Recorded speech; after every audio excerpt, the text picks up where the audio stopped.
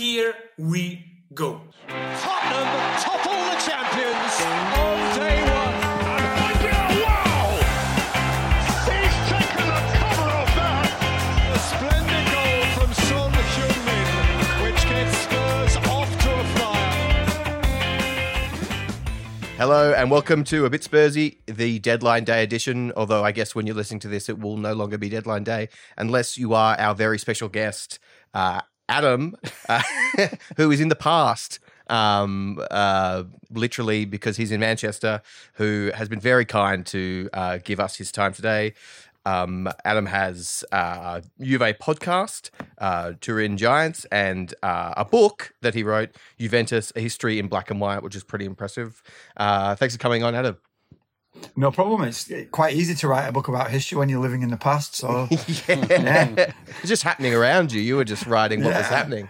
Yeah, that's wild.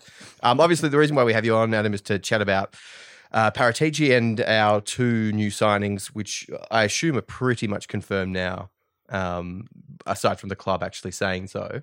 Yeah, well, I feel like the club is probably now preparing their elaborate signing video. Although I've seen that some teams aren't doing that now. Like I think Luis Diaz of Liverpool, it was just a sketch of him in a Liverpool shirt. So I'm a bit sad about this transfer if we don't get these like sort of, crazy elaborate videos to sort of, build up the hype. Yeah. I mean, I want like the Bale one. I'm pretty sure they entered that into Sundance. There was so much going on, so much production value. I'm avoiding saying either player's name because I can't pronounce either. But Dan, I know that you you can. Do you want to hit us up? Yeah, so we have Kulusevski and Bentancur. I think I've said those close enough. And I was going to say Barney as well. We've got Brendan here back. Did we? That was introduced. Oh. Yeah, Brendan. I'm on the air introduced. Yeah. Okay, well, go for it. Yeah, introduce him. We've got Brendan, Liverpool fan, just here, loves a deadline day, and we don't know if he's here to support all the Spurs comings and goings, or if he's here sort of as an undercover, just to, I don't know, enjoy our misery. No, I'll give objective views as opposed to your subjective. Sure. So, what book have you written, Brendan? All about the Turin Giants, actually. Yeah, we're competing at the at your local readings. Yeah. Cool. Yeah. Cool. Mate. Yeah. So I think, look, as far as we're concerned, we've got two players we've signed from Juventus. Now, Adam, I'm not sure if you're that familiar with like how Spurs fans operate on Twitter. I don't know why you would be, but it's mayhem. And there's just sort of so much outrage there has been for this whole window. And it seems like there's so many of the fans who are never that happy. And even after signing these two players, there's, I guess, a lot of people are saying, oh no, we're just signing Juventus rejects. We're signing players who aren't that good. And we figured we actually wanted to speak to someone who knows what they're talking about with it. So I guess we could start by maybe, I don't know, hearing your sort of thoughts on Kulusevski and Bentancur, and I guess, whether you think they are half-decent players that we have signed here, or whether we are just sort of picking up Juve's scraps. Okay, so you've signed two Juventus rejects who are not very good. No. I think if we take Kulusevski first, in 1920 he was the Serie A Young Player of the Year. He was at Parma on loan from Atalanta. And Atalanta, obviously, we know that they've been really exciting the last few years. Their style has been really a revelation for Serie A because they play a more Premier League up-tempo, attacking, high-pressing kind of way. And that's become much more prevalent in Serie A since Atalanta broke out. But Kulusevski never really fit at Atalanta. He had a couple of brief sub-appearances, but they quickly sent him off on loan to a club where he could shine. And he did just that. They sold him to Juve for 40 million, even though he'd never really played for them. So it was a great profit for Atalanta. At Juve, he's really been a victim of circumstance in that he came under Andrea Pirlo, who couldn't really find a position for Kulusevski. He's a left-footed winger who likes to operate from the right-hand side, but Juve also signed Federico Chiesa in that same transfer window, who's a right-footed winger who likes playing on the right. And obviously they have Paulo Dybala, who been linked with for it feels like the last 3 deadline days as well, Spurs. Who's a second striker who likes to operate a little bit towards the right hand side. So it really pushed Kulusevski. He played a little bit in midfield. He played as a second striker. He played as a right winger. He never really got a consistent run in a consistent position. And that's carried on this season with Max Allegri playing a kind of 4-4-2 sort of framework that really didn't leave him any space either. So he's never really found his best at Juventus. And unfortunately, as somebody who watched him shine at Atalanta, I don't really see where at Parma, sorry. I don't really see where he's going to fit in Antonio Conte's 3-5-2 at Tottenham either.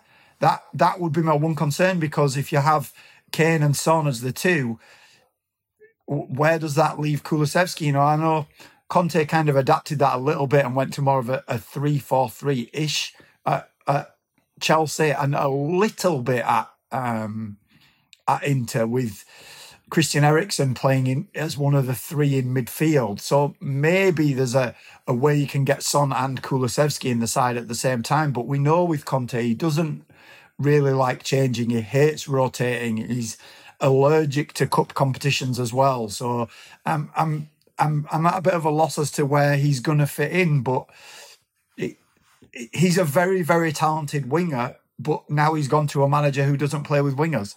It would be my analysis on Kulusevski. This is not going as well as I hoped it would. Yeah, well, I mean, I find that very valid. Thank you very much. But we've seen, to much of our fans' frustration, more of a 3-4-3 than a 3-5-2. And every single time we roll out the 2 at the top, we look a million times better.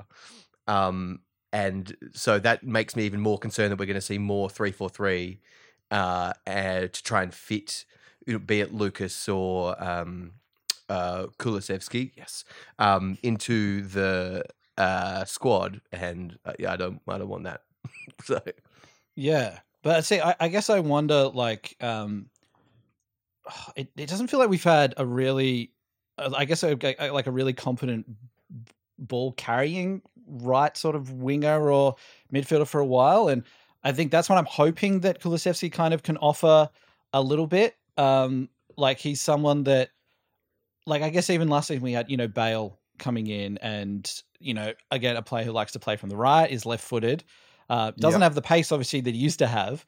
But I understand, like, is that sort of a way that Kulusevski could play in our that's where he's at his best, to be honest. In a front 3 playing on the right is his favoured position and his best position. And if you want to know how good Kulusevski can be, Zlatan Ibrahimovic raves about the guy, and apart from himself, Zlatan very rarely praises anybody, does he? So he's obviously, he plays for Sweden, Kulusevski, so it's his compatriot, but Zlatan's full of praise for Kulusevski, and you can see why. He really is a quality player. The only concern I would have with Spurs is where he fits. If Conte is trying to play with a 3 rather than a 2 up front, that makes perfect sense. So in that regard, he's the right man for that, and he's very, very good in that role. So if that is the plan, then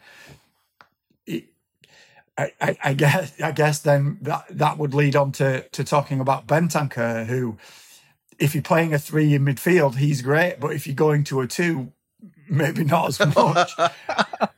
Okay, but he is that kind of player where he can operate in a 2 as well. He's not at his best when he's just asked to sit and hold in front of the defence, which is what Juve have been trying to shoehorn him into almost since he arrived. For Uruguay, Bentancur plays a little bit to the right of Lucas Torreira, who was at Arsenal and is now at Fiorentina. He's the holding player in front of the defence for Uruguay, and Bentancur plays off the side of that. He isn't the most... I mentioned this on an Aston Villa podcast when he was seemingly signed and definitely going to Aston Villa last week. So just to rehash that, if you play at 3 in midfield, you tend to have the guy whose job is to be the most defensive player, don't you? And then you have the more attacking midfielder, and then you have the other guy.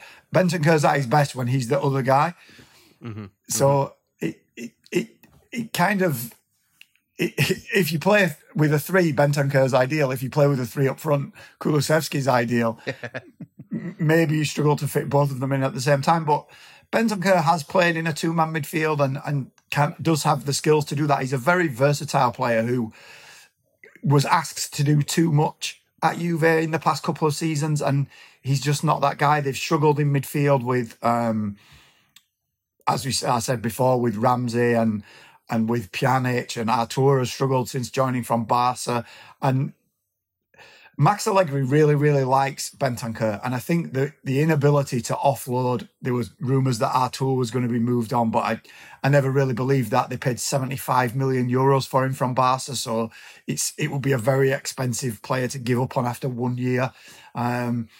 They have Adrian Rabiot, who's on an expensive contract too. So it's almost like they're sacrificing Bentancur in order to recoup some of the money they've obviously just outlaid on Dusan Vlahovic. So I don't think Juve wanted to sell Bentancur, but they kind of had to out of necessity. He's another very talented player who's kind of lost his way a little bit over the past year, but certainly is good enough to thrive in a very, very good team. All Tottenham. Yeah. I was waiting. I was like, good team, but this is a Spurs podcast. Do you know where you are?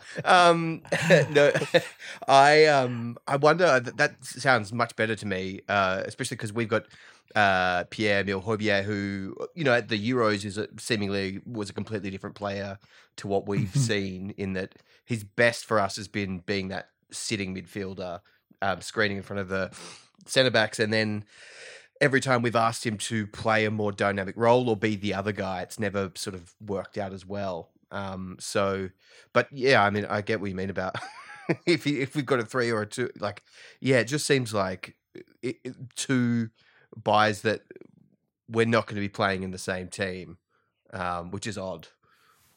Yeah, I mean, I think you could, but I think then you're asking yourself, is Bentancur really one of your 2 best midfielders, would be my question.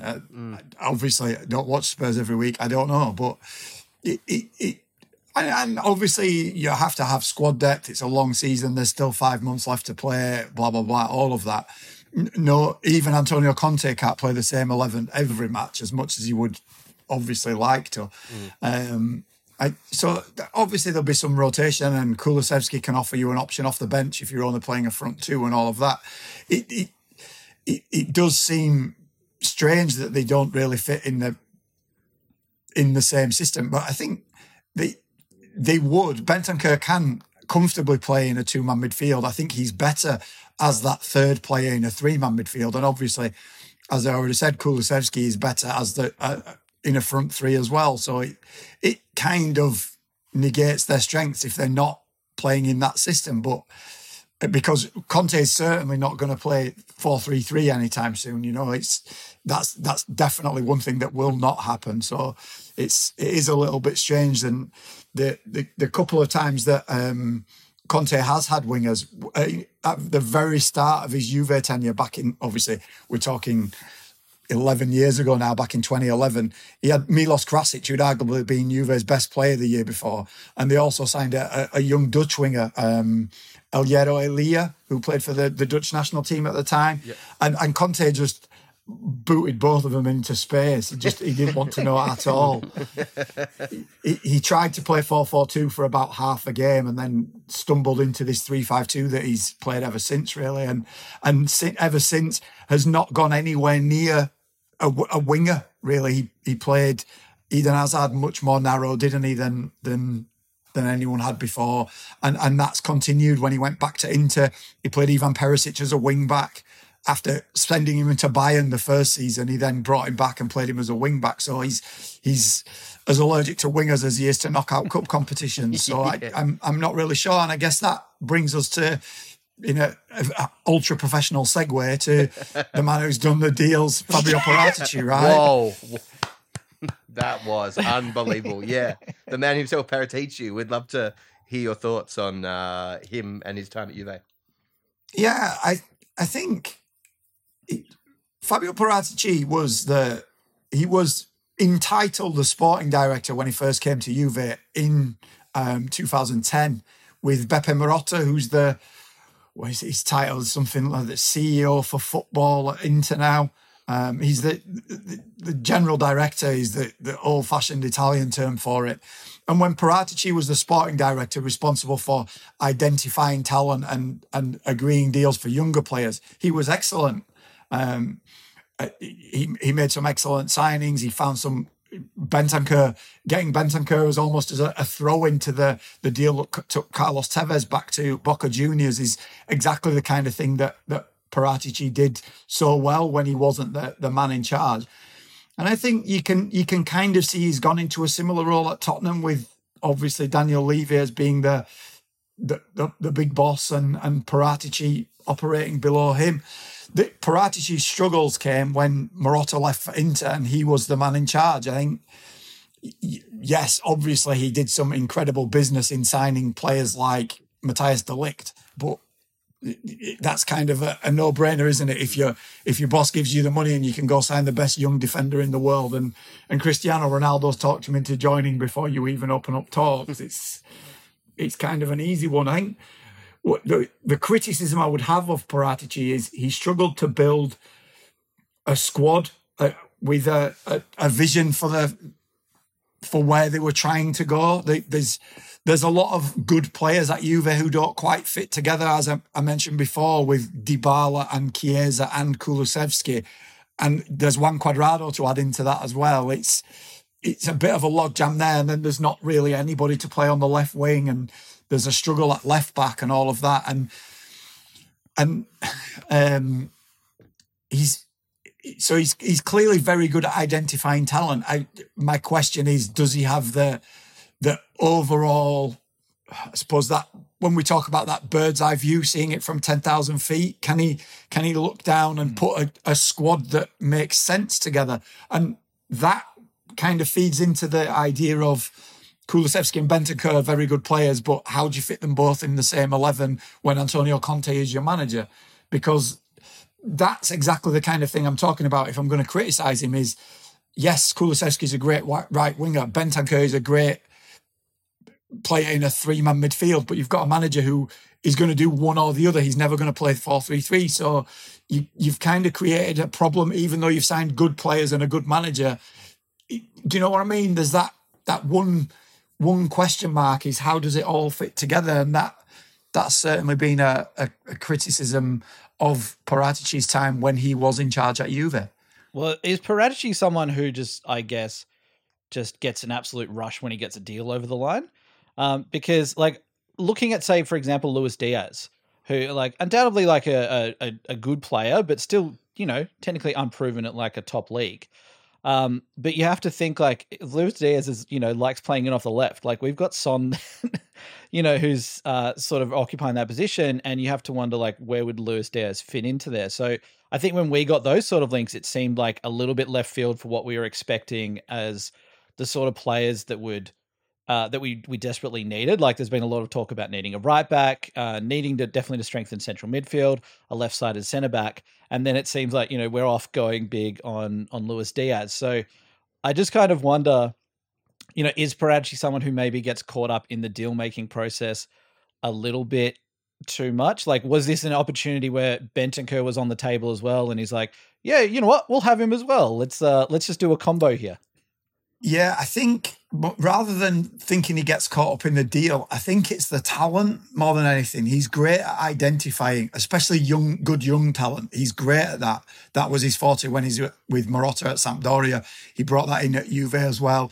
And he's excellent at it. But those questions about, we've got a weakness at right back and a weakness in central midfield just sound so familiar to me, to be honest.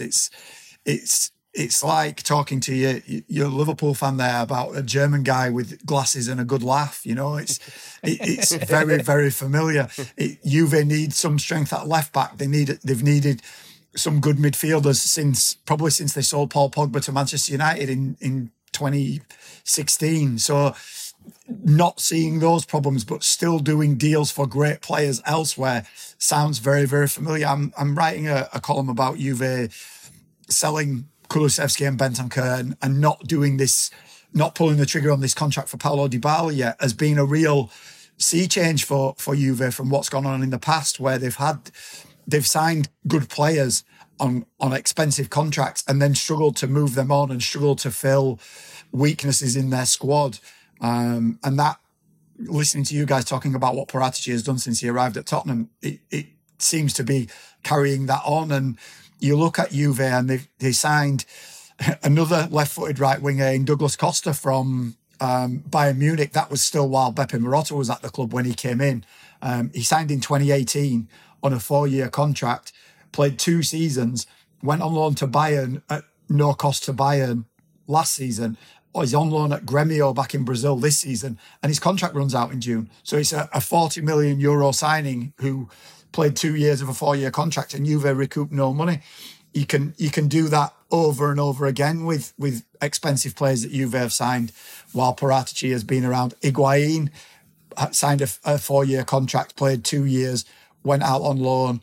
Signed a 5-year contract, went out on loan at Milan and Chelsea for a year, came back and was basically Ronaldo's backup for the 1920 season, and then rescinded his contract and went on a free to Inter Miami. So, and that's a 90 million euro player who you recouped 18 million from in those loans, and you let him have a free transfer. We see it now with Aaron Ramsey, who was available on a free, and that, does Aaron Ramsey really fit in at Juve? Are you really getting the best of Aaron Ramsey when we know his injury history? You're signing him at least in the midst of his peak years as a professional, allegedly, and he's not going to get less injury prone as he gets older, is he? But you give him, he's the highest paid player at Juve right now since Ronaldo left. And I say highest paid player. I suppose I should say highest paid employee, because if you're a player, you have to actually play, right? Yeah. And he's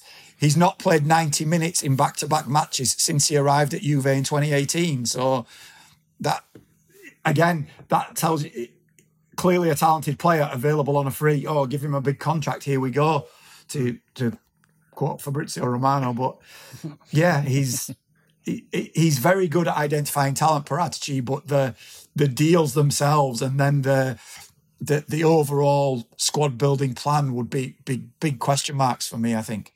I think as well, like, this window maybe represents like a different challenge for Paratici that he hasn't had in the past, because like you talked about De Ligt and obviously Ronaldo before that, and countless top talent that he's been able to come in and get. But it sounds like in this window that he hasn't had first preference on a lot of the signings. It seems like Kulusevski and Bentancur was sort of down the list, and we've got late in the window and he's had to swoop.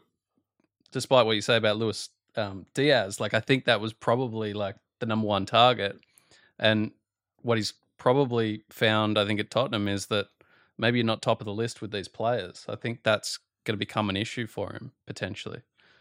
Well, we hear a lot about Paratici as well as someone who likes to negotiate with, 10, 15 different players for a position. And he sort of, as soon as one falls away, he's like, all right, fine, we'll pull the trigger on someone else. We'll go in there. So I think you could be right with like where these players fall in the list, but it's also just very confusing and hard to know when it does seem that we're suddenly in for this player, then we're in for a player in a different position, and then this, and then this.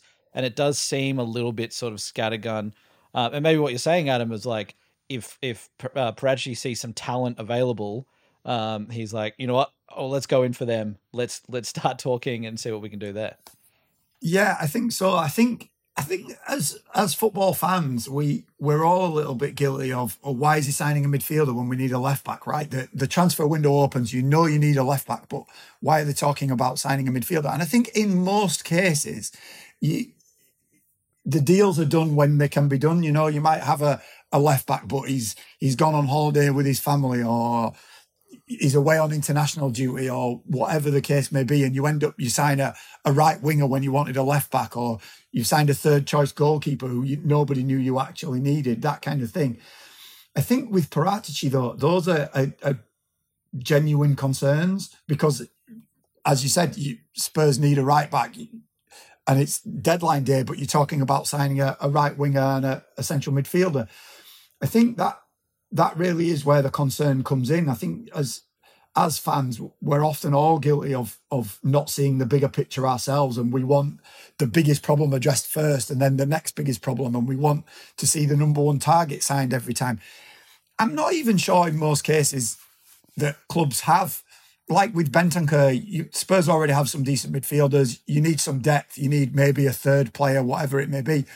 I'm not sure that kind of signing, you have a clear-cut, every time you have a clear-cut number one target. We have to get this guy. He has to be our fifth choice midfielder, you know. I think in those cases, you can have a list and you can do the best deal and you're happy with whichever player you land. But I think with Paratici, it's too long for me from Juve now and from listening to you guys talking about him at Spurs.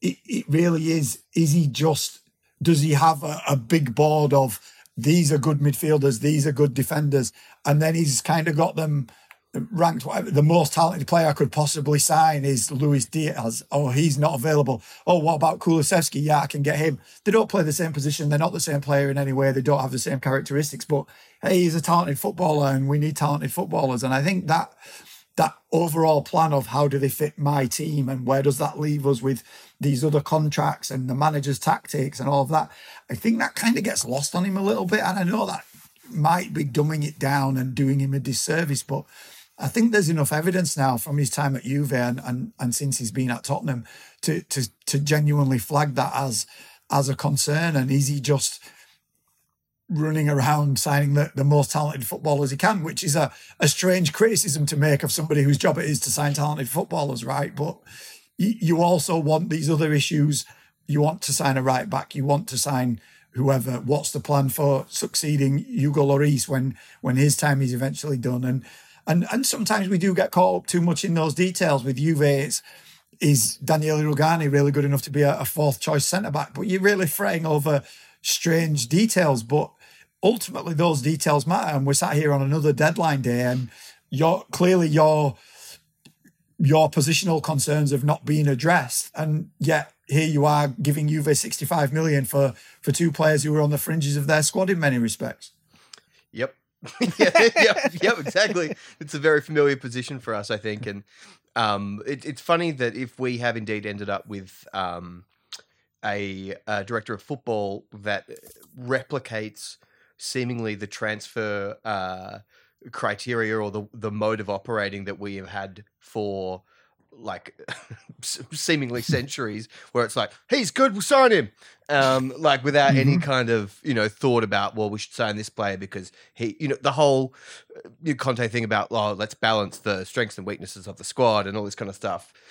There's been a bit of within on the Tottenham side of things, interesting takes around, well, with Pochettino, he wanted very specific players, and sometimes we couldn't get them, and then he'd be like, "Well, sign no one, then I don't care."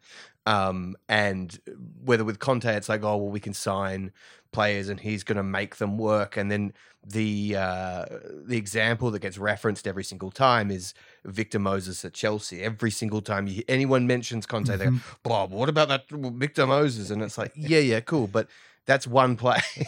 I know he's improved other players, but that is the shining example, and that worries me quite a lot. Well, I think you can find plenty of other examples, to be honest. Leonardo Bonucci was a horrendous defender in his first season at Juve, and Conte found him a home in the middle of his back three and turned him into one of the best defenders in the world. So there are plenty more examples than Victor Moses out there. I think. As from a Premier League perspective, yeah, Victor Moses is clearly the one where you can say, look what he did with this guy. But I think the one, for all I've berated Fabio Paratici a little bit and said he's got this flaw and this flaw, the one thing that I would say is he's not, he was very much in the background when Conte was at Juve. He wasn't in charge in any regard whatsoever. He was Beppe Marotta's assistant to all intents and purposes. And Marotta very much drove the transfer strategy with a little input from Antonio Conte. And then towards the end of his time at Juve, and definitely since, Antonio Conte's input has become much more vocal and much more public. And I think Conte is not a manager who will just make it work. He's a manager now in 2021 who has a very clear idea of what he needs and isn't shy in telling everybody what it might be. I think there's a real disconnect for me as a watcher of Italian football in the Antonio Conte that you see in press conferences and in interviews in England compared to that Antonio Conte that basically everybody in Italy seriously dislikes, because he comes to England and he's making jokes about who was it? Who was it? He was joking about eating cake at Chelsea and making fun of him. Yeah. Like, Diego Costa. Costa. Was it nice cake? Why didn't he bring me any? He would never make that joke in Italy. He would probably storm out of the press conference and go and punch Diego Costa. He probably punched Douglas Costa as well, to be fair. But he's a very angry, very determined, very focused and very vocal manager who plays 3-5-2 and wants players who fit his 3-5-2. And he doesn't really care. To be honest, he doesn't really care how good they are, as long as he's got the bodies to put in that position. I mentioned before he turned Ivan Perisic into a left wing back. The starting left wing back at the start of last season when Inter won the league was Ashley Young. Yeah. Ashley Young's a left wing back. We'll play him, and he didn't care. It worked, and they won the league. Yes, Perisic came in by the end of the season, but they wanted a left wing back, so he signed Ashley Young Marotta signed Ashley Young because he was an available left wing back who knew how to play in a 3-5-2. So he went and got him. There are countless examples of that. He signed Damian who'd been at Manchester United as well, because he'd played in Conte's 3-5-2 for Italy, and Damian was excellent. And he basically made Achraf Hakimi, who's probably arguably the best right wing back in the world, he made him sit at the start of last season and watch Matteo Darmian. That's how you play wing back. You need to learn how to defend. And he went on TV after a game where they basically won with 2 assists from Hakimi, and they were like, "Oh, Hakimi played well," and he's like, "Well, he needs to work on his defending," and not joking in any way. Like, yeah, okay, he got 2 assists, but he's a wing back. He needs to be able to defend first. And he's like, he's so clear in that, and he's so focused on having players who do their job in his system that it wouldn't surprise me if before today is finished for us who are still living in the past at least, that Spurs go out, as well as Kulusevski and Bentancur, if they suddenly sign some random wing back who has no business being at Tottenham as far as we're all concerned, and then suddenly is the starting right wing back and plays 30 games between now and the end of the season for Conte and looks like a world-class player, because that's just what he does. He finds these players who have the traits to fit his system and makes it work. He consistently overlooked Jorginho for Italy because what do I want a guy who makes 100 passes for? I want a guy who'll run and tackle and do the hard work. He threatened to quit Juventus because they sold Emmanuel Giaccherini to Sunderland, and Giaccherini was his backup right and left wing back at the time. He was a nothing player, and he was like, "You can't sell Giaccherini, it's ridiculous." And he threatened to quit over it. He's threatened to quit at Inter because they didn't sign him the right players, and then they signed him the right players and they won the league. He threatened to quit and then did quit when they had no money.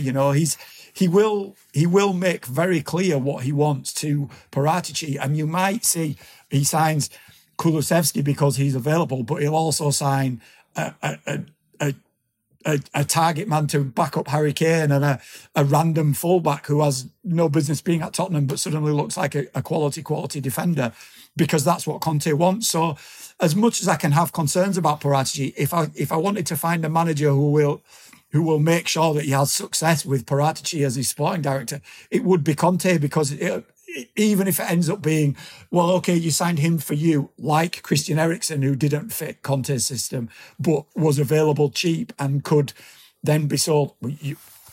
Obviously, we know what happened in the long term, but if everything went the way it should have done for Inter, they would have made a massive profit on Christian Eriksen, right? They signed him cheap. He looked great. They could have sold him for a high profit. That's probably what you can do with Kulusevski, but Conte is so good at getting what he wants and then getting the best out of those players to say, the guy went to the quarterfinals of the Euros with Graziano, Pele and Adair as his strikers for Italy, you know. He beat Belgium with how great Belgium are supposed to be, you know, and we can have concerns now about Belgium's failure to deliver when it matters. But this is 5 years ago when they were still everybody's dark horse to win every tournament that happened, you know. So he's a great manager at signing these players who you think, oh, well, he's maybe a 5 out of 10 and suddenly he's a 7.5 out of 10 every single Saturday. You know, that's what he's great at. And that for me, looking at the combination of Paratici and Conte, that negates every weakness that I might have or every doubt I might have about Paratici, because Conte won't tolerate it. He'll either get the players he wants or he'll quit. So as long as Conte is your manager, you shouldn't really have any concerns about the transfers because he'll get the players he wants. He always has. Yeah. I think as well, something that stands out to me here, when we're talking about Conte wanting players who basically will do what he wants, like when we watch him now on the sidelines, I find it quite funny that he's literally pointing to where the next pass should go. And it's very big, very animated. And you can see when the pass doesn't go there, he gets pretty annoyed with it. And I think for a long time, like Spurs fans, there's, I guess, a sense of entitlement from a lot of thinking we want a big £100 million signing. This is what we want. This is what we want. This is what we want. But you kind of have to look and go, like, the most successful players we've signed so far, like Romero would be one who's like he's been injured. So he hasn't had a chance to sort of follow through on his promise yet. But apart from that, the most successful players we've signed have kind of been cheaper ones, which have then sort of like blossomed into something else. Like you take Ndombele, you take Lo Celso, now two players who Conte is frozen out and gone, get rid of them. I want them gone because they don't follow instructions. Like I personally do not mind if we're getting players who aren't these big superstar signings, but as long as, you know, they seem good enough.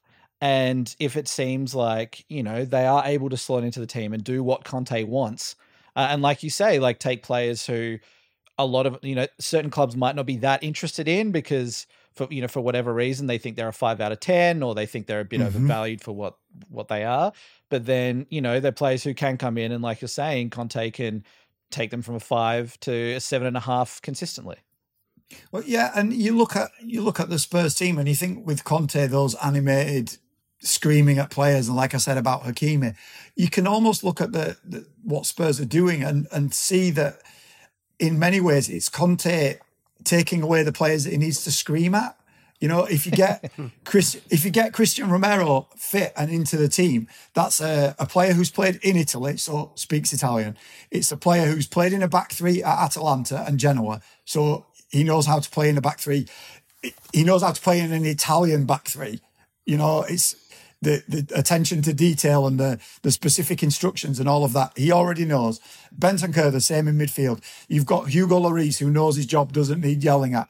Harry Kane's being asked to play as a number 9 target man up front. Doesn't need screaming at, knows what his job is. If Kulusevski comes in to play off him, he's played in Italy. He knows the job. You know, it's less players. And it's funny you say about screaming about this pass. Watch for the second half of the season. Now there's been a bit of a break and Conte's got some time and all of that. Watch out for the wing back on one side passing to the number 9 across the pitch to the left, and the other striker running around and getting a wall pass round the corner and scoring goals off of that. You will see at least 5 goals from that between now and the end of the season. It's like Conte's playing FIFA and he knows if I need a goal, I'll pull out my controller and do that. Every single time he did it with Lichtsteiner as the right back, Matri as the striker, and Vucinic running around the corner. Then it was Llorente and Tevez. Then it was Lukaku and Lautaro at Inter.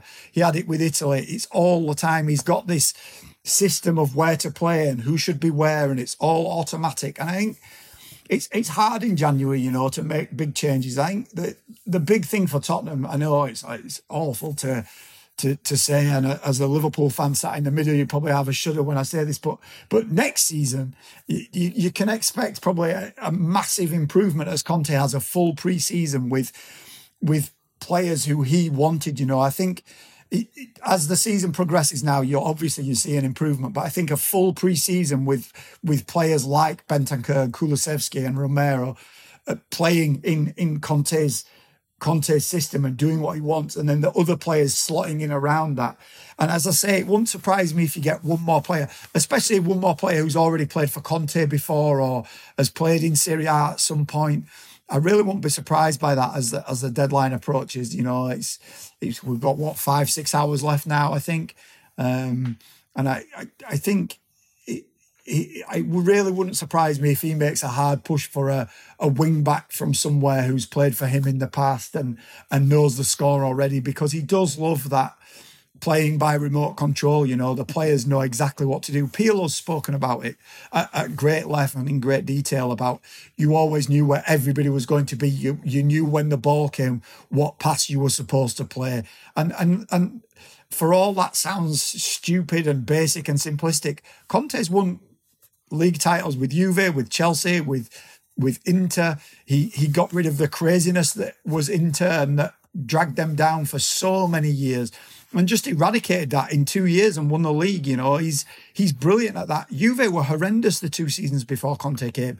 It's easy to forget that now, and he's so good at that any concern I might have over Paratici or over how Kulusevski fits or whatever. Bentancur, I have no doubts with Bentancur. I think his rugged style, coming from Uruguay, playing in Serie A, playing in a 3-man midfield, I have no problem and going to England. I have no concern that he'll thrive under Conte, none at all. He's never going to he's scored 2 goals in his entire time at Juve. He's not going to set the world on fire and suddenly have 10 goals and 10 assists or anything like that, but he'll be a 7.5 out of 10 every single week. I can almost say that with certainty because he's going to play for Conte and going to play in a league where I think his skills really work, and he's getting away from Juve where the pressure's really got to him in the past 2 seasons. And I think any concern over Kulusevski, he's on loan with an obligation that you have to sign him if he plays 50% of the games. If he plays 50% of the games, he's probably going to play 90% of the games and be really good. Or he'll be like Lo Celso and he'll be frozen out and back at Juve, and it costs you 5 million to have a look at him, and what does that really matter? Mm-hmm. Yeah, exactly.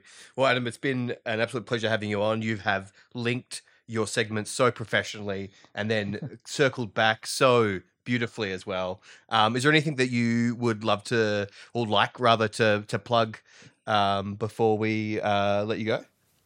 The Curve Calcio newsletter, you can subscribe to that. The link is in my bio. I retweet that regularly. Mm-hmm. The Turin Giants podcast, obviously, and my regular column at Forbes, all of which you can find on Twitter or Facebook. Just search my name; it'll come up easily enough. And thanks for having me on. I don't think there's anything else to really say. It's 2 very good players. Maybe not sure how they fit, but if anyone's going to make it work, it's the guy who you've got screaming like a lunatic on the sideline every Saturday afternoon. Yeah. This is really great. From the start of what you were saying, Adam, I was starting to get quite concerned and quite worried, and I was going to, ask at the end, or basically plead, is there a silver lining here? Is there some sort of positive? But I think there is. It's Antonio Conte. Yeah, and I think from what you've said, it gives a really nice sort of balanced view for us, because as Spurs fans, a lot of us aren't that familiar with Conte and what he's done. We know he won the league with Chelsea, but we really don't know about sort of the journey and the entire philosophy as much as people who follow Serie A a lot more closely. And so I think this has been a really nice sort of balanced view to sort of, quash any concerns, because there's, certain Spurs fans jump on and they do a Wikipedia search of Kulusevski and they complain, oh, look how many goals he got last season. Rubbish. We need someone else. But, it seems like these 2 players, if they're playing in a more automated system with Conte, and they're doing their job, they're following their roles. It's nice to know that we can believe in that, and there's going to be some positives there. Definitely. So they'll either do their job with Conte or they'll be sent packing rather swiftly. Yeah. Or he'll kill them, as he says. Yeah, definitely. Thank you very much, Adam, for coming on. That was a great chat. But now we can get stuck into our second guest, my favourite guest that we've ever had on A Bit Spursy. It is the man himself, Brendan Pinches. Brendan, it's so lovely to have you back. Finally, we can talk about some Liverpool news. Poor Brennan sitting there the whole time. But yeah, we can finally talk about the way that you stole our player. Yeah, I like how Dan sort of dropped there halfway through the interview. Oh, yeah, we didn't really want Luis Diaz because he sort of doesn't fit into the system. Come on now. We've all watched the highlights. Luis Diaz is electric. No. I don't mean I didn't want it. I think just as a club, it seemed like very left field. But seeing him, as soon as we were linked, I was like, yeah, I'll have him. But it just seems so surprising because we had not spoken as a club at all. I'm talking as if we all got together and spoke as a club. We did. There was this huge AGM. It was a nightmare. Yeah, we just hadn't really heard too much about a player like Diaz, or especially a player when we've got, someone who plays from there. So it just seemed sort of very random, but it seemed like one of these opportunistic buys of like, oh, if this player's on the market, you kind of got to have a dip at it. But it's just so funny seeing various Spurs fan reaction to it. About how there's so many criticisms coming out of like the same old rhetoric about like Levy and dragging your heels, not just pulling the trigger on a deal, trying to haggle, all that sort of stuff. But then actually looking at the whole sort of situation and realizing, no, Liverpool were tracking this guy for a while. Liverpool wanted to sign him in the summer, and Liverpool's sort of scouting department said, hey, if you get an offer for Diaz, let us know, because even though we want him a bit later on, we might snake in. Well, I think as well that Diaz was one of those clear examples of a player clearly putting himself on the map against the club that signs him. Because Porto played Liverpool in Champions League and he ripped Liverpool to shreds. Liverpool was still dominant, but Diaz was clearly like the best player on the pitch. But I guess I'm interested in what you guys think of all the players going out of Spurs. I find that the interesting part about the window. Well, I think it's reached perfectly in terms of transfers, especially in terms of Ndombele and even Lo Celso to that point. The patience, even from the most patient defending fans, has run out, and it's like, get rid of them. We've had enough. I've seen photos tweeted of Ndombele going to the airport or going to Lyon, going to the airport or going to Lyon. He's somewhere, and the caption is like goodbye, and he was with someone else, and all the comments underneath are like, see ya, I'll drive you there if you want, like, from all these weird old men. But yeah, I definitely feel, and I feel like both Dan and I have been very patient with both of them. But yeah. I think it'd be an incredible graph to see like the emotional support of Ndombele from Spurs fans through his history at the club. Yeah. It was obviously like great excitement, dipped a little during that all or nothing, wasn't playing, and then at the start of this season really started to rise again, had a couple of incredible games, and then has dropped off. And yeah, from the outside, it definitely looks like it's sort of just got to the point, gone through 2 managers, patience. 4 managers. Ndombele? Yeah. Is that right? Poch. Okay. He was signed as... Yeah. He must have been right at the end of Poch. He was right at the end. Okay, right. Mm-hmm. Yeah. 4 managers. Yeah, that's impressive. It's a lot. And I think what Barty's saying is right. We was very supportive of Ndombele and Lo Celso for quite a while. But then it just got to the point where you just can't keep sort of like hoping that it's going to turn around.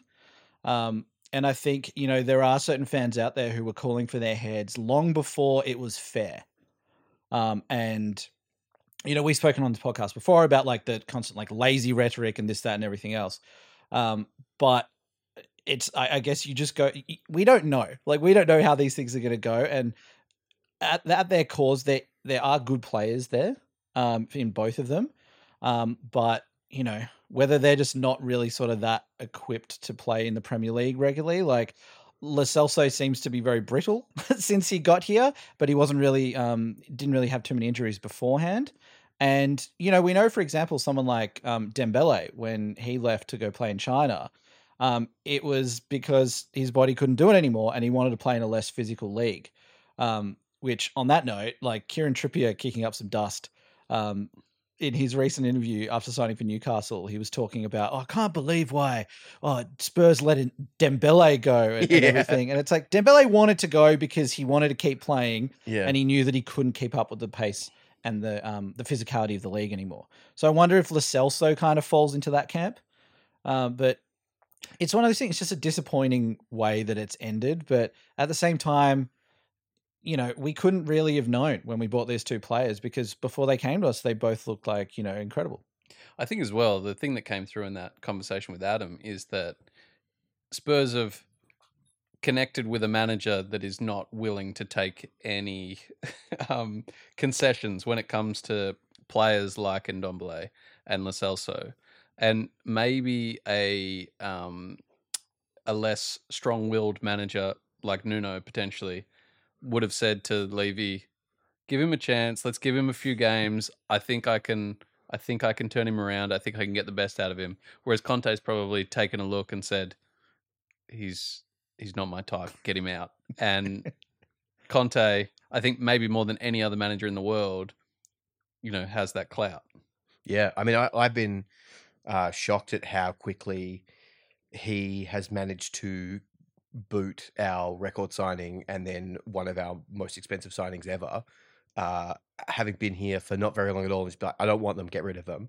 And then, especially for Levy, because Levy's so conscious of the dollars. Like, he would not want to sell at the bottom of the market. Oh, absolutely. I mean, I guess, I think Ndombele's going, it's a loan with an option to buy, I think. Yeah. Yeah. I think it's option. It's so confusing now because, the in vogue thing in world football at the moment is a loan with either an option or an obligation to buy. And it's very easy to lose track of, how long these loans are for. I think the Kulusevski loan is 18 months. Mm-hmm. And then with an obligation to buy once certain things are met, once, a certain amount of games or if we qualify for Champions League. And so I think it's very difficult to follow, but I'm pretty sure Ndombele is with an option to buy, which Lyon were really pressing for. Interestingly, as opposed to, you'd think Spurs would be the ones pushing to go, we want an obligation to buy in this, which is basically the equivalent of putting a player on a credit card. And it's we want him now, but we'll worry about the cash later. I wonder if that's because they think he's going to come back to Lyon and crush it, and then his value is going to skyrocket, and then they're going to have an option to buy him at, I don't know how it works. Maybe it just is the market value, or it's pre-agreed as to how much he's going to be. Who knows? Well, I think the option to buy usually ends up being at some pre-agreed value. And I think you're right. Spurs could negotiate a higher option to buy compared to an obligation to buy, which would have to be a lot less. Yeah, totally. With on Lo Celso, I'm quite sure he has the bones of a bird, in that they're hollow. It's unbelievable. He had no injury problems. He came to us. He's constantly injured, and then fine to play in Argentina. Plays in Argentina, comes back with either the injury he had before he went or a new one. And I get it, in terms of it could just be coincidence. It could be that he really values playing for Argentina. But as a fan, you're also like, God damn you, bird man. It's so annoying. He does strike me in some sense, Lo Celso, as a player that maybe doesn't really want to play for the club at times. I don't know, especially the way he's used, he's never first choice. He's always off the bench. I don't know. Having a little bit of experience in that type of role within a football club, it's not that much fun.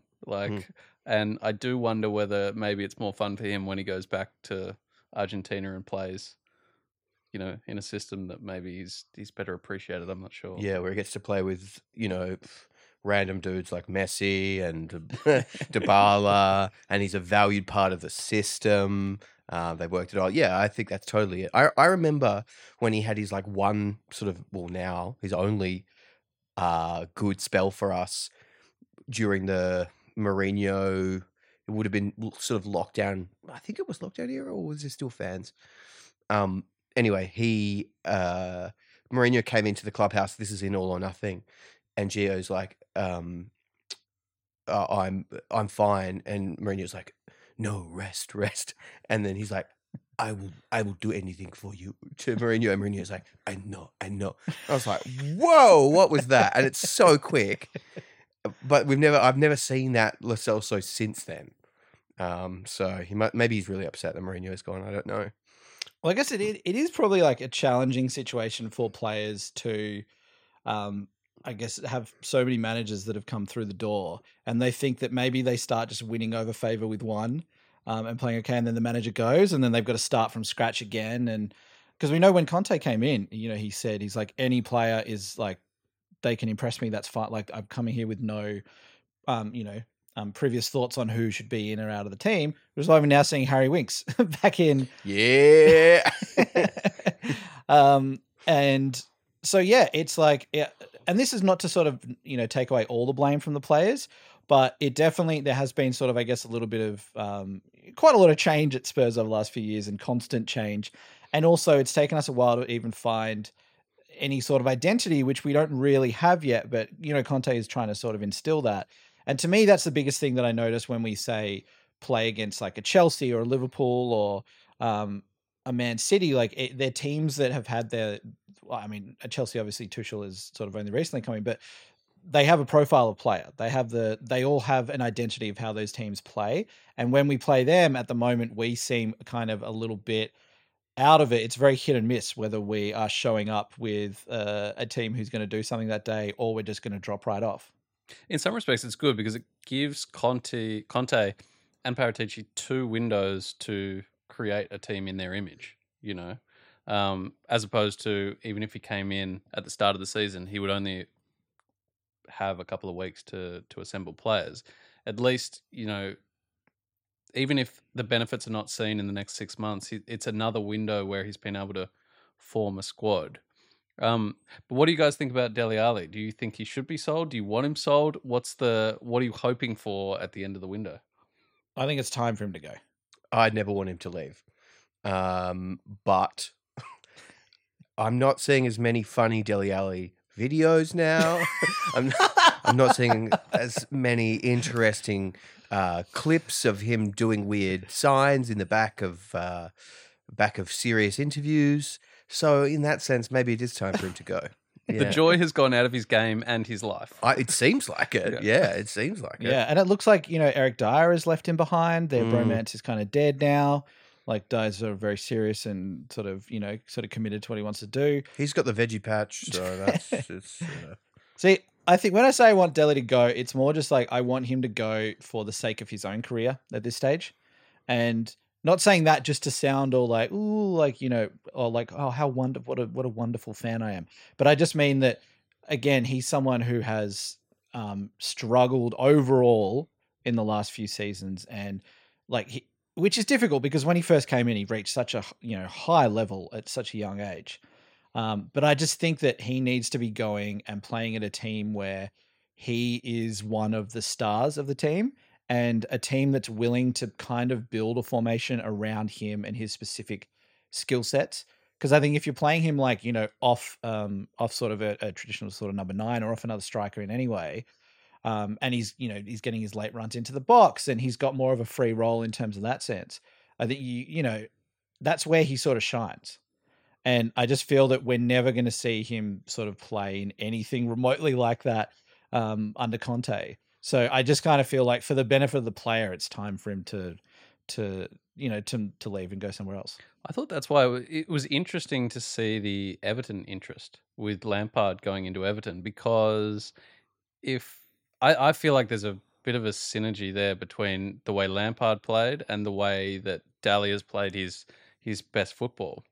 They're midfielders, but they're scoring midfielders, clearly. Like, it's almost like Lampard, when he played, he would almost seem anonymous in terms of the way the midfield played, but would time runs perfectly and score from the edge of the box all the time. And I feel like Ali his best football was like that, where he's a little bit like Tim Cahill as well, where it's like, are you a midfielder? I guess you are, but really you're a second striker because your whole benefit to the team is scoring. I mean, I found it really interesting that, like, just looking at our good friend Fabrizio Romano, tap-in merchant extraordinaire, he has reported that Brian Hill's done, Kulusevski's done, Bentancur's done, but like there is nothing. Oh, Nobele's done, but there's nothing at all about Dele anywhere. So I just find that really fascinating because I had figured that we would be trying to get rid of him. The only thing I've seen is Newcastle might want him on loan. It's like, where's that coming from? I feel like we definitely would be trying, but there might just be nothing that's like at any sort of advanced stage. But I almost feel like there's probably a bunch of Premier League teams who are sort of sitting there and kind of waiting, and they kind of know they can, because they know that Spurs want to get rid of Delhi. So they might just kind of swoop an hour or two left in the window. And like, all right, we'll take Delhi on loan. Come on, you don't have time to muck around. It feels like a loan move. It feels very much like, it'd be a last minute loan to a lesser club in the Premier League. And I don't mind that either, because then, you do get not to just think of him as dollar signs, but, he does get a chance to then go and play, and then maybe you get more than if you try and just ship him out the door for nothing, or a very small nominal fee now. Yeah. I mean, I hope it's a loan, because then I can still live in a fantasy land where Delhi comes back and does funny little videos. But because if you sold, that's the end of that, which is very sad. You touched on it earlier, Dan, but our fans, Brendan, when the Diaz thing, so Traore was apparently a done deal, and then that evaporated, and then the Diaz thing, everyone was like, who the bloody hell's Diaz? I don't want this Diaz. Portuguese league, never heard of it. And then as soon as you guys, it was like, no, Liverpool are getting him, because everyone was like, oh, Diaz, the best player I've ever seen in my entire life, gone, taken from us. And not because of no ill will to Liverpool. It was like, Daniel Levy did this. Like, it was just the most bananas reaction. So how do you feel having signed, what was it, 40 mil or 40 million euros or pounds? I think it's 40 million euro. Yeah. With a 15 or 20 on top with add-ons. Yeah, there's an add-on. I feel very confident that he's going to be great in the Premier League, and I don't say that as someone that always feels that confidence. He's one of those players that I think as well, because he's had experience in the Champions League playing against Premier League teams, there's enough sort of history there, or there's enough evidence to suggest that he can play at that speed, which is always the concern with especially attacking players coming into the Premier League, or defensive players, really any players, like that they've got enough sort of aggression's the wrong word, but that they can play at that pace is always the concern. But Diaz, he reminds me of Neymar. Here we go. Here we go. He's a combination of Neymar, Messi, and Ronaldo. Yeah. What does that mean? He evades tax. He always is injured on his sister's birthday, and I won't go into it for the third one. Look, I think he's going to be a star, and I think it was the perfect signing for Liverpool. He just fits that system perfectly. And the fact that he's done it against both Liverpool and City in the Champions League, I think, barring injury, he's almost a surefire bet, I think, to be a success in the Premier League. Is he sort of the long-term replacement for Mane? I assume that's the idea. Well, I think so. And I think, a lot of the reports have been that this gives them insurance against the Salah negotiations. But I think, as you're saying, he fits more in the Mane role, because most of what I've seen is him playing on the left, and he's right-footed, cuts in, but he's very both-sided as well. And I think Mane has dropped off a little bit in the last 18 months. What a shame. What a shame about that. You guys seem to just kill it with signings. Like, anytime you guys are linked to anybody, I'm like, damn. I don't know who this is, but I bet they rule. I bet you it's going to be a huge impact. Apart from Minamino, where is he at the moment? Well, I think everyone thinks that when Diaz was signed that he would get moved, but the weird thing is that with the African Cup, he's actually played in the last month, and he's played pretty well instead of being on the bench. So it's kind of a weird situation. He's probably had the longest run of games that he's had in almost his entire Liverpool career, but now with Diaz coming in, playing his position, he's probably third choice. So I'm not sure. Imagine that, Fabrizio would have to update you on that one. imagine that as a player. You're like, yeah, finally, I'm getting some games. Oh, okay, here we go. We'll sign a player for 60 mil. All right, in my exact position. Well, Okay, I get the message. Because whenever I've watched him, because he was on loan with Southampton for a bit, wasn't he? Am I imagining that? I'm not sure. Yeah, okay. Maybe. But every time I watch him at Liverpool, I'm always impressed. But I have such a small sample size. I feel the same way every preseason. You see him and he looks great. He's really technically good. Seems like he's not one of those players that seems to pout when he's coming off the bench. Seems to have a really good attitude, and he's just a victim of circumstance. He's in a team that like he can't get close to that first three, and then Jota coming in sort of displaced him as well. But Well, isn't it what I'm not really a huge cricket fan, but I just remember some other cricket fans ages ago going like, Stuart McGill would be the best spin bowler of all time if he didn't play with Shane Warne. yeah, Accurate? Who knows? Oh, do you know?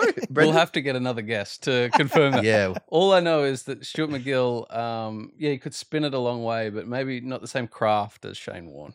No. There you go. Yeah, there we go. I've been put in my place for sport I know nothing about. Yeah.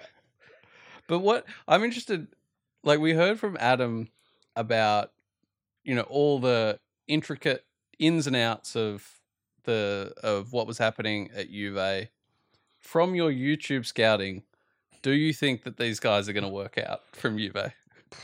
YouTube scouting never goes wrong. Like up until they play. Like Yeah. All I can say, Brendan, is I've learnt about some fantastic new techno music, and I'll be adding it to my playlist. That to me is worth the experience. It's insane. I tried to look at like on is it Transfer Scout or Transfer Net or something, and then a couple of other websites, and the quality of the statistics provided, along with people being like, let's compare these players to Tottenham's current players. And it's all like players that have barely played, players that have played every single game versus someone who's only played X many.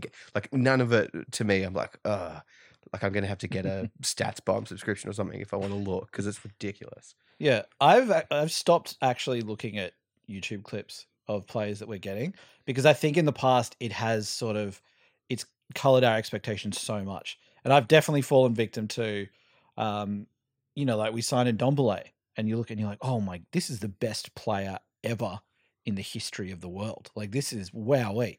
And it's definitely like heaps of other players like George, Kevin and Kudu. Like you look at clips of him and you're like, it's so easy to just like get drawn in and go, oh, they're not too bad. Oh, pretty good shot on him. And then you just start forming this opinion on this 3-minute like highlight reel.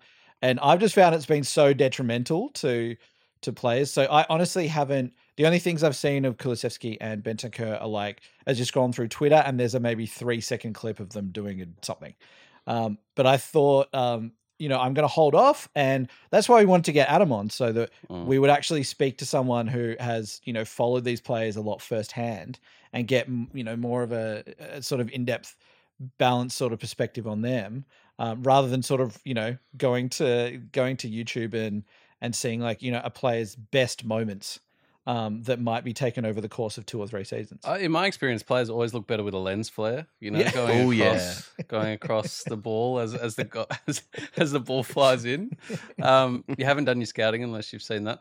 I reckon Lamella was the epitome of that. Like I remember watching Roma Lamella clips and thinking that Spurs had signed Maradona. Like, I think he looked incredible. Well, I think that's why as well. Like a lot of fans were thinking, oh, okay, cool. Lamella's coming in. He's here to replace Bale.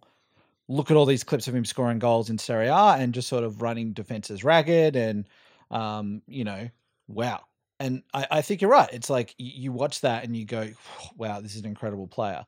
Overall, like I still like that we had Lamella at the club for like, I'm glad that happened and that we, cause he did provide some like, some great moments for us. And, he was a player who, whenever he was fit, he would always like, he'd want to play. He would get stuck into games. Like to see him in the North London derby with the Rabona and then to get red carded, like, which is so ridiculous. But then also in that game, he was the one player who understood what that game meant at that time. And he was the one player who was actually really, giving a shit. And I think that's why, we can sort of look back on Lamella sort of fondly. But if we were looking at him from the YouTube clips and going, we've signed the new Gareth Bale, you would definitely then be disappointed overall. Well, I think that was the reason why it took Spurs fans a while to warm up to him, was because we thought we were getting the new Gareth Bale because everyone had watched those clips. And then he wasn't that, but he was this other thing that was so unique to Eric Lamella, and it ended up being a great signing. But if you're going in thinking you're getting Bale, it was awful.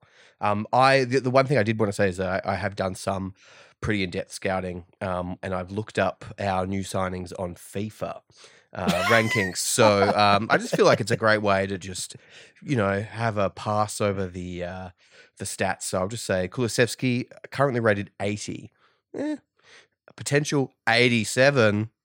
Ooh, that's pretty good. Weak foot 3 stars, skill 4 stars, international reputation 2 stars. I haven't seen that before. I just love Brendan. You're like, have you done anything ridiculous like watch YouTube comps? And we're like, yeah, no, not really. We're above that now. But for FIFA ratings, that's where it's going to be at.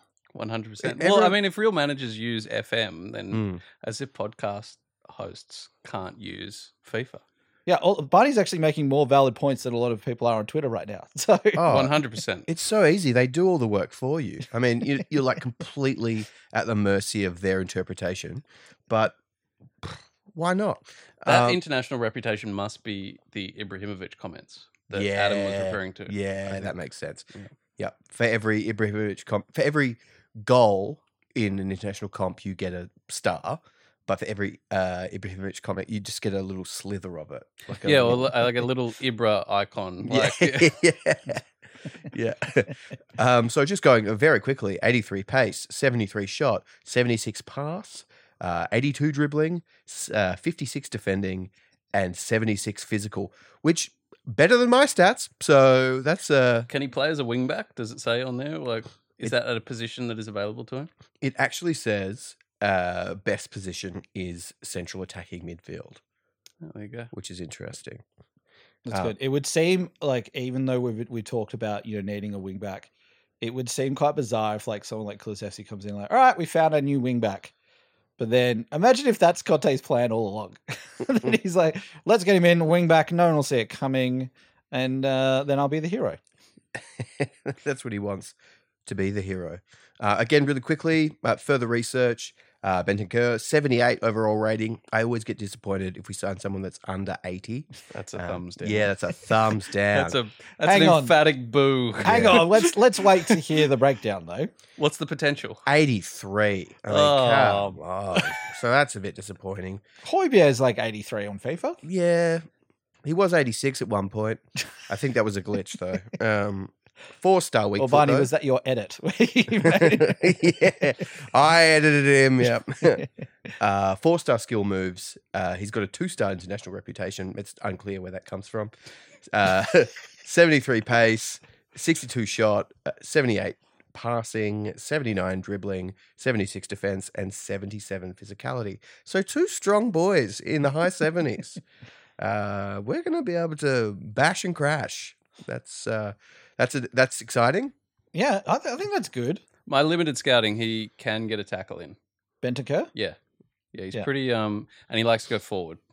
He's very Premier League oriented in that way. Yeah. Oh, cool. Okay. Well, apparently, according to this, he's a 79 in CDM. So. Can you bring up Luis Diaz? Oh, I brought him up. Don't worry. As a little treat for you, I have brought him up. It's your lucky day, Brendan. It's your lucky day. Spurs fans, the player that was stolen. Liverpool fans, at Brendan, the player that you stole. 83 overall. Okay. Potential, 86. Doesn't seem like someone that can grow. That seems modest. It's also one below Kulusevski, I think, for potential. So, ooh, that's interesting. Although FIFA is horrendous at any league that's not Italy, England, or Spain, it's like take 20 points off.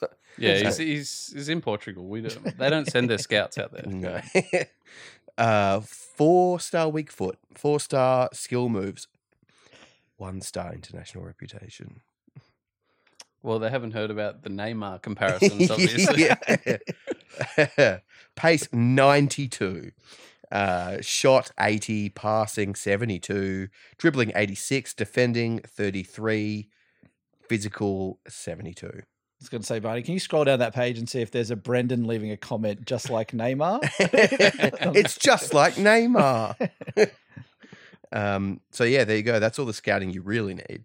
Yeah. Thanks, Adam, but yeah. Of course. That was 100% the best segment of the podcast. Thank you so much. Well, look, there's still a few hours to go in the window. We're not going to go through all the players we're linked with because now, just having a quick flick through Twitter, everyone's coming up like, oh, we're going in for Carrasco. I saw that. We're going for Kessie again. We're going for, it's just going to keep going until the window sort of slams shut. But yeah, I still feel like, I don't know how you feel, Barney, but I feel like getting two players who seem pretty decent in and can hopefully play sort of in Conte's system and as he wants, and they've got experience at being at a big club and a bigger club than we are. I'm feeling pretty good if this is sort of where we end, and I think any player that we can get in, there are still some holes to fill, but any other player we can get in now is a bit of a bonus. And this has been overall a pretty good January window for us, when it's been a window when we've never really done too much before, apart from, bringing back, I think Jermaine Defoe once, or signing in Louis Saha and Ryan Nelson under Harry Redknapp for the title push. So how are you feeling, Barney, overall, knowing that we've got at least two in the bag? I feel good that we've got two in the bag. I just feel like I have watched football long enough to not know how players are going to go ever. So the proof will be over the next coming weeks when they actually play. Coming weeks though, that's all I give them. So they get 3 weeks. I just wanted to say I opened up Twitter and I was like, oh, Bergwijn's trending. Why is that? And I clicked on it, and first tweet, Fabrizio Romano confirmed Bergwijn Tottenham to Ajax. And I was like, oh my God, what? And it's just the username is FabrizRom4NOO. So got me. Yeah. Yeah. It'd feel weird. Bergwijn obviously has had the heroics in the last week or so, but ultimately, if he did go, we would need to be bringing another player in that, who can play up front. Bergwijn came from Ajax, is that right? Or no, he came from PSV. Oh, damn. I was just hoping that Conte was just trying to send all your previous signings back to where they came from. Did not play back to Lyon. Bergwijn, wherever he came from. Holland, it doesn't matter. Whatever club. He takes that saying literally. I hope that he's like, do you know the concept of life being a circle, the circle of life? Have you seen The Lion King? And then he's just trying to send all these players back. Yeah. I mean, it's hard to because anything we say might date instantly, but also probably won't, because it will just be us being linked with Carrasco, and then it'll be like, Dybala's in again, and then nothing will happen. Yeah. Oh, no, the other thing that will happen is we're in for Dybala, and then it won't come off because it's not actually true. And then all the Spurs fans, oh, what? Oh, we've stuffed up another bloody signing. Yeah. I think I'm just happy sort of that this window is just about over, because it's been very, very tiring being on Twitter as a Spurs fans and seeing just the amount of infighting amongst everyone in the sort of in that fan base online, and also so many people just thinking that they know exactly how transfers went down, and it's as if they were in the meeting rooms with everything going on, and there's just sort of so much anger, so much sort of hatred, and we do understand some of the frustration, but at the same time, if you said at the start of this window, we're going to, start actually shipping off players that we don't want anymore, as in Conte doesn't want anymore, and bring in some replacements. We were never really expecting that to happen in January. So it's good to see that some moves are starting to be made. And realistically, the big test is going to be over the summer, where we're going to expect another sort of 2 to 3 signings to come in then. Yeah. Brendan, how do you feel about Liverpool's window? Is Diaz the only business that's been done? I have no idea at all. Yeah, I think that's the only one, or at least it's the only one that I've honed in on. I think as well that like I was just thinking as you were talking, Dan, that like it's less common it seems now that signings happen just out of the blue. Like there's such a big run in it seems because like there's so much information, there's so much leaking of information. Whereas like 5-10 years ago, it seemed like on deadline day something could just pop up out of nowhere. But now it's like there's this whole run in, and it's like it was as if like 2 or 3 days that these Juventus guys were signed, but now it's like just confirmed today. So it's like I don't know. It just makes me think it's unlikely that something major will happen in the next couple of hours. But maybe I'm wrong. Yeah, I think so. And I think there are a few clubs which I don't think Arsenal have made any moves. Like they might have signed 1 or 2, but they were missing out a bunch of players last time I checked. The thing I find funny about this is like, as working, as a designer, like I've been asked to sign NDAs when we're talking to clients who are a, fish and chip shop down the end of the street. I love that. In football, there's no NDAs for anything because it's like any discussion, it seems to be like leaked to the press by one of the clubs or the agent or someone. Or if they're not leaking to the press, they're going around calling all these other clubs. Like with Traore, some fans got so annoyed we missed out on Traore, but for everything that we've heard from it, it's that like there was a deal agreed there. We weren't 100% convinced on the transfer, so we didn't rush ahead with it. And then Barcelona have come in and offered more money, and because they're just desperate because they really struggle to sign players out right now because they've just run their club horribly. But it's like who knows what's going to happen. It's just so hard to predict now with sort of how many like backdoor deals are happening and all this sort of stuff that.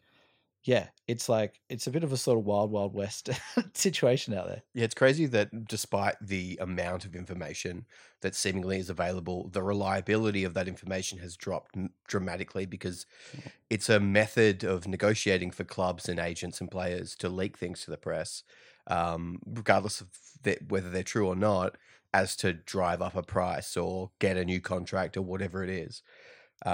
It's fascinating times, 2022, isn't it? Yeah, fascinating times. What a year! Well, I mean, I don't have anything else to say. Do you, Dan?